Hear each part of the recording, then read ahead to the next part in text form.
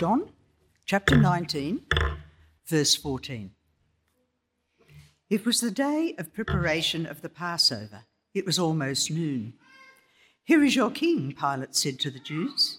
But they shouted, "Take him away. Crucify him." "Shall I crucify your king?" Pilate asked. "We have no king but Caesar," the chief priests answered. Finally, Pilate handed him over to them to be crucified. So the soldiers took charge of Jesus. Carrying his own cross, he went out to the place of the skull, which in Aramaic is called Golgotha. There they crucified him, and with him 2 others, one on each side and Jesus in the middle.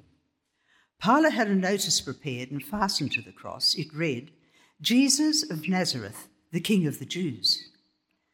Many of the Jews read this sign, for the place where Jesus was crucified was near the city, and the sign was written in Aramaic, Latin, and Greek.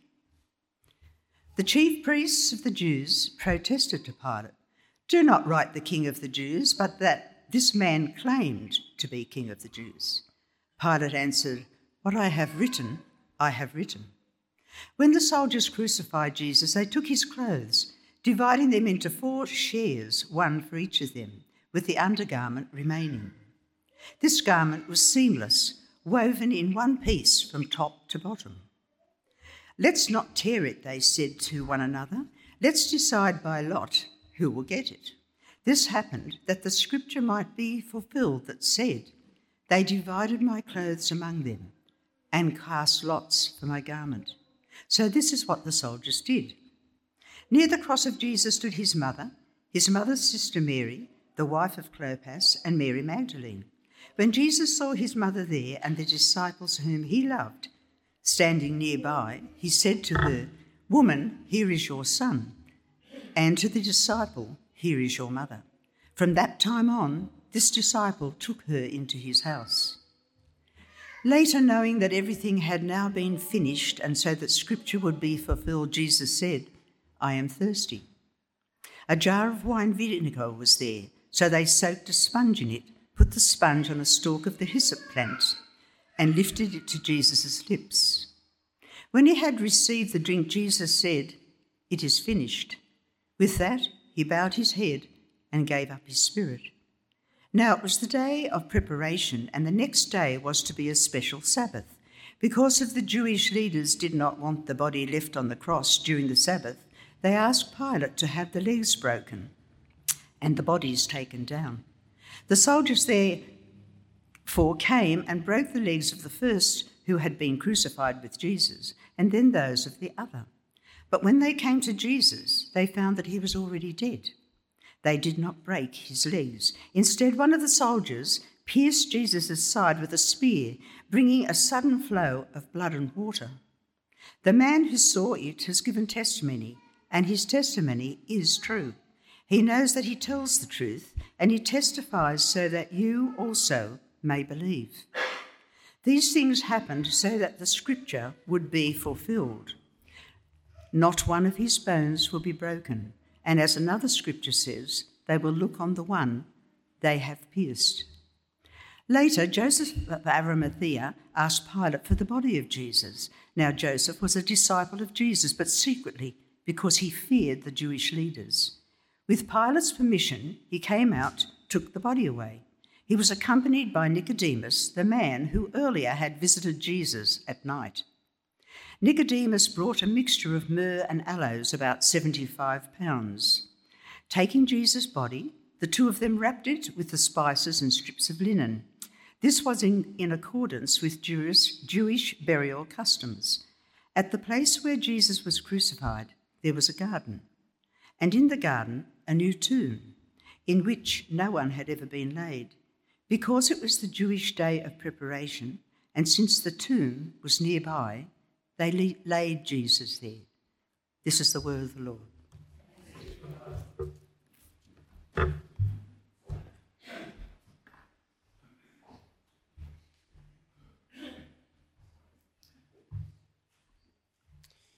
Well, good morning. Thanks, Jeanette. Well, you might be familiar with Mel Gibson's film, The Passion, the graphic description of Jesus' death on the cross. Personally, I find the trailer too brutal to endure, let alone the whole film.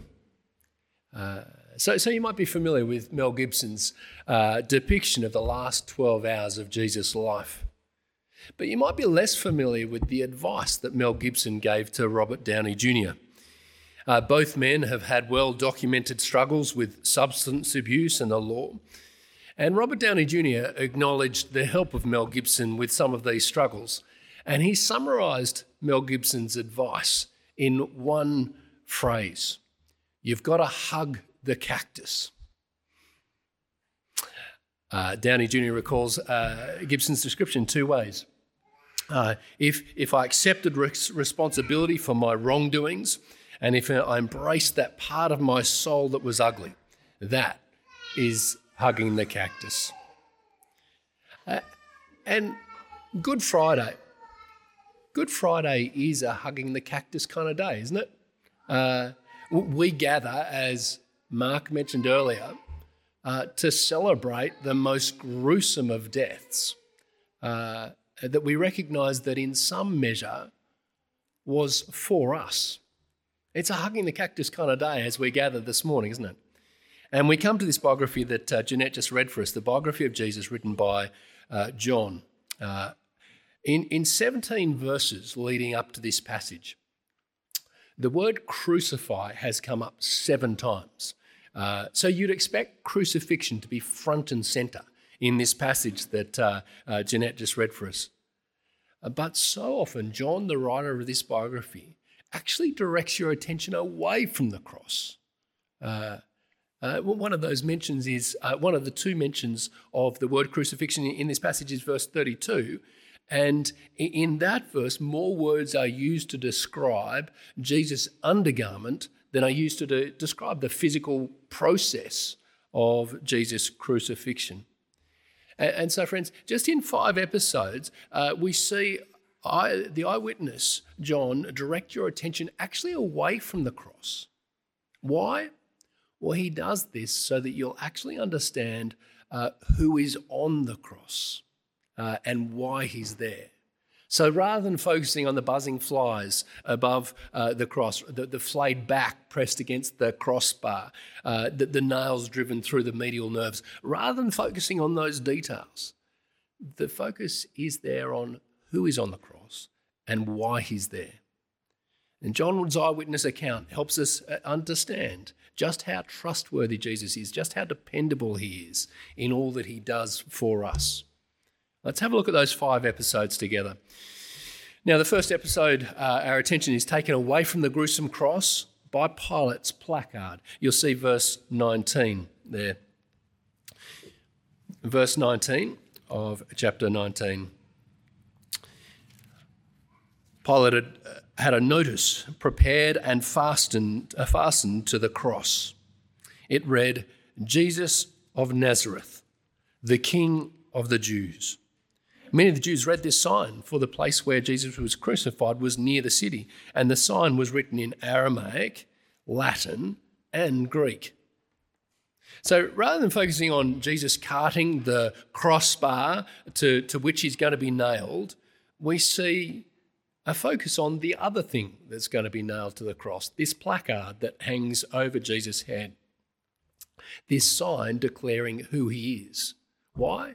Why look away from the bent-over body of Jesus carrying the crossbar? Because as you look away, you see something really, really important about the identity of Jesus. Now, the background to this passage, as some of us heard last week, was a fight between the Jewish leaders and the regional governor, Pontius Pilate. The Jewish leaders accused Jesus of making himself out to be the Son of God in 19 verse 7. You see, the Jewish leaders insisted, we have a law, and according to the law, he must die because he claimed to be the Son of God, which is, of course, exactly what the eyewitness John wants to convince you of about Jesus, to believe that he is the Son of God. He tells us this in the conclusion of the biography, just one chapter later, in chapter 20, verse 31. The Jewish leaders don't think that Jesus is the Son of God, but it seems that the regional governor, Pilate, saw something in Jesus. Now, in the end, Pilate convicted Jesus, even against his own will, it seems, in 1912. Perhaps with this placard that Pilate hangs on the cross, he wants to honour Jesus as the king. For he wants the sign over the cross to identify Jesus as the King of the Jews. But of course, the Jewish leaders don't like this one bit, do they? Verse 21, the chief priests of the Jews protested to the Pilate, "They do not write the King of the Jews, but write that this man claimed to be the King of the Jews." Now, I'm not sure that pithy sign writing was in the wheelhouse of the Jewish leaders. That's a long sign in 3 languages, isn't it? But Pilate's response was firm. "What I have written, I have written." Just as people of Jerusalem welcomed Jesus 1 week earlier on Palm Sunday, welcoming him as blessed is the King of Israel, so it seems Pilate recognises something of his kingship. I don't know exactly what, but do notice this. The debate over the placard, the sign that's nailed to the cross,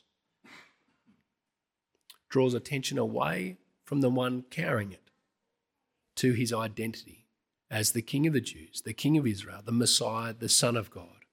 John, in his eyewitness account, clearly wants you to trust, depend, believe that this is the Son of God who is heading to the cross, that he is, as the sign says, the King.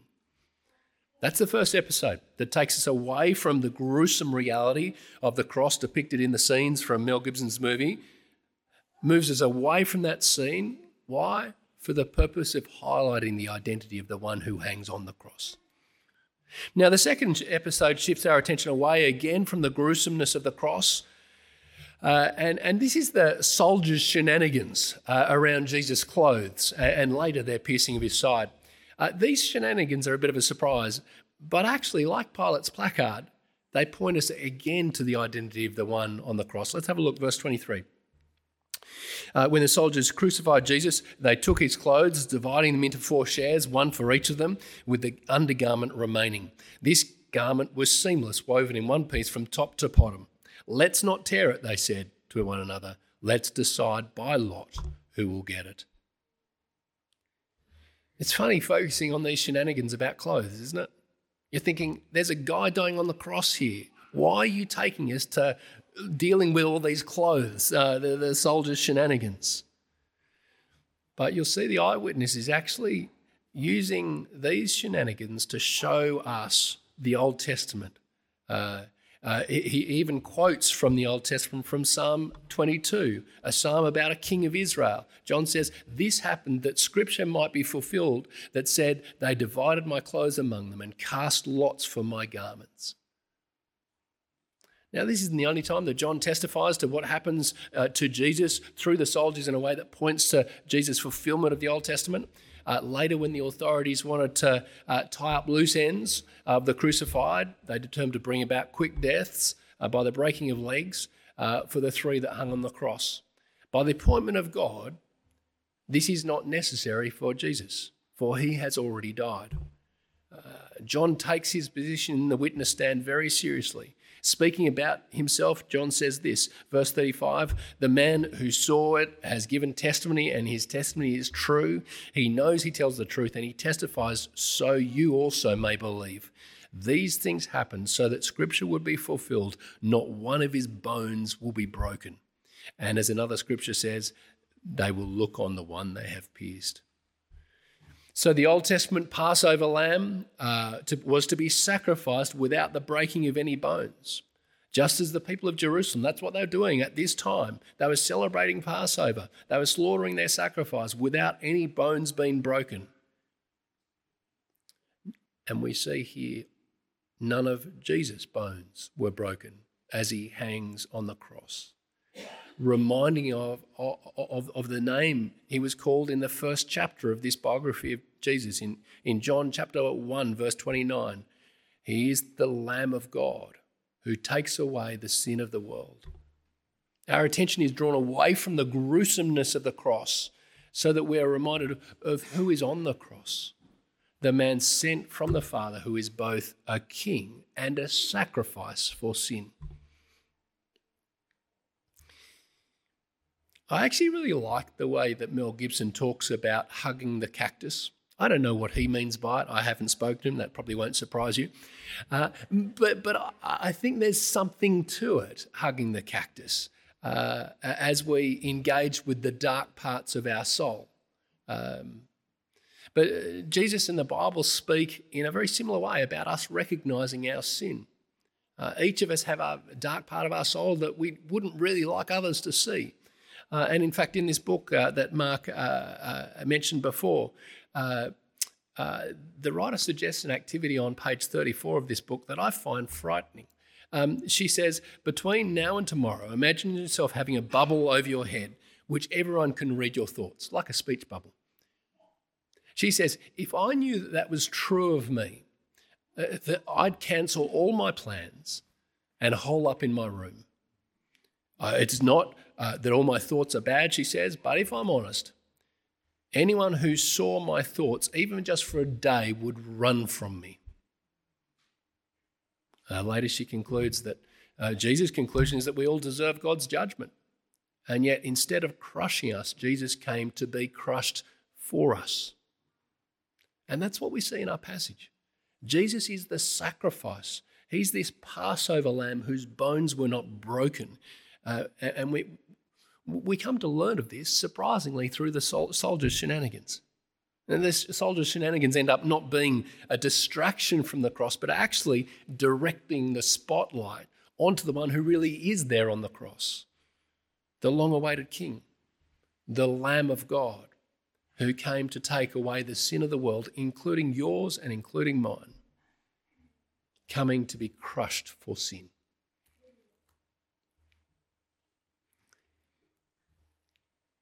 I don't watch a lot of AFL. I don't know whether you do. But I do believe that AFL is a sport that's best watched live because there's so much action that happens off the ball in AFL. You see the guys scrapping, fighting, jostling for position when the ball's down the other end. You don't get to see that on the TV. You get to see how the teams are setting up the strategy down the other end of the park when the ball's up the other end. You get to see all those things when you watch it live. That actually reminds me a bit of this passage. So much of the action happens off the ball in this passage. It's actually not what's happening on the cross. It's the jostling of the soldiers. It's the Pilate's placards. It's the things around the cross that John is helping you to see, and that directs your attention back to what's going on, who is on the cross, and why he's there. Now, the third scenario draws our attention away from the cross is the sad, sad figure of the mother of Jesus receiving a surrogate son.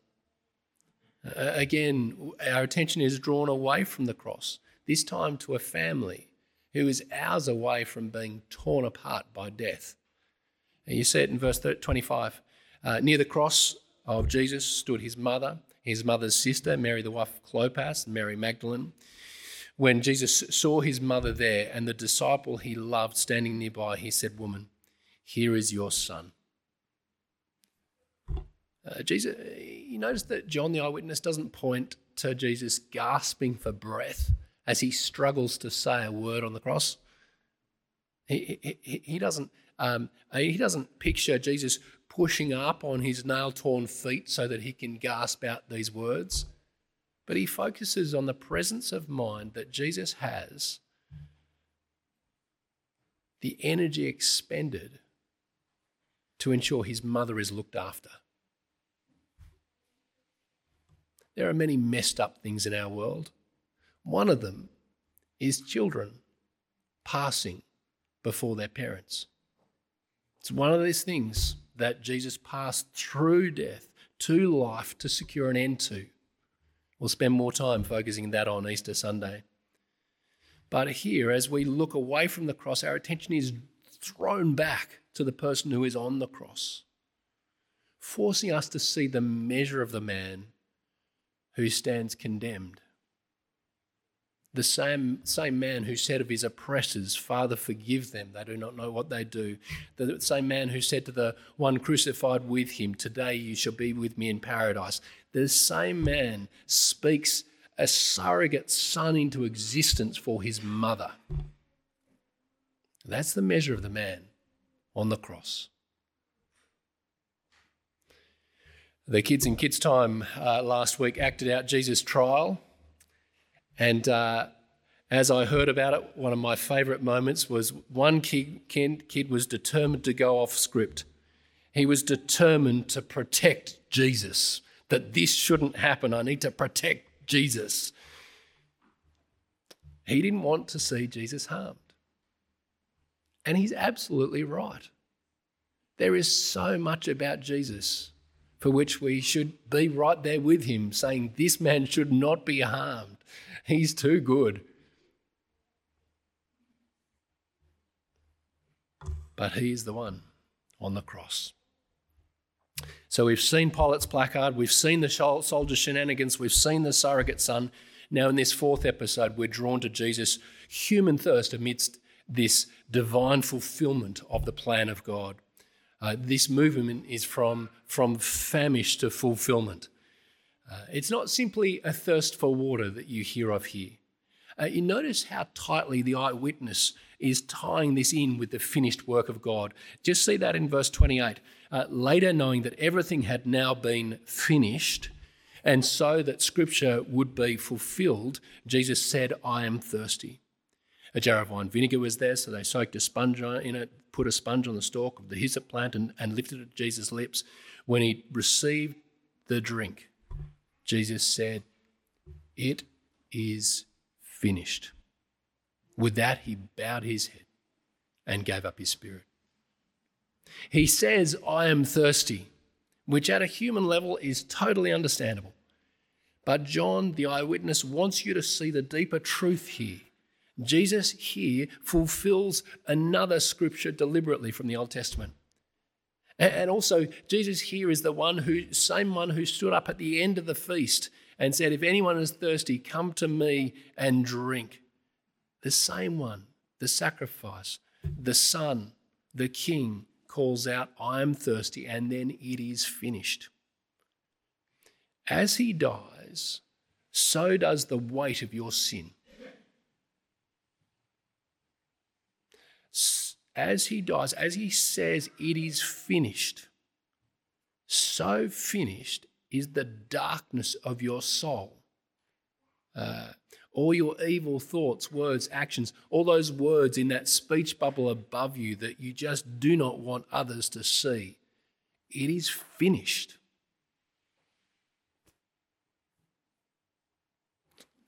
There's, of course, so much more to be said about this. So let me commend the course that Mark mentioned earlier. We'll spend more time in that there. The fifth and final scenario that draws our attention actually away from the gruesomeness of the cross is the covering of the body by the undercover believers. Have a look at verse 38. Later, Joseph of Arimathea asked Pilate for the body of Jesus. Now, Joseph was a disciple of Jesus, but secretly, because he feared the Jewish leaders. With Pilate's permission, he came and took the body away. He was accompanied by Nicodemus, the man who earlier had visited Jesus at night. At this point, after Jesus' body had been taken down from the cross, the focus could be on the body, couldn't it? That's how you depict it in a film, isn't it?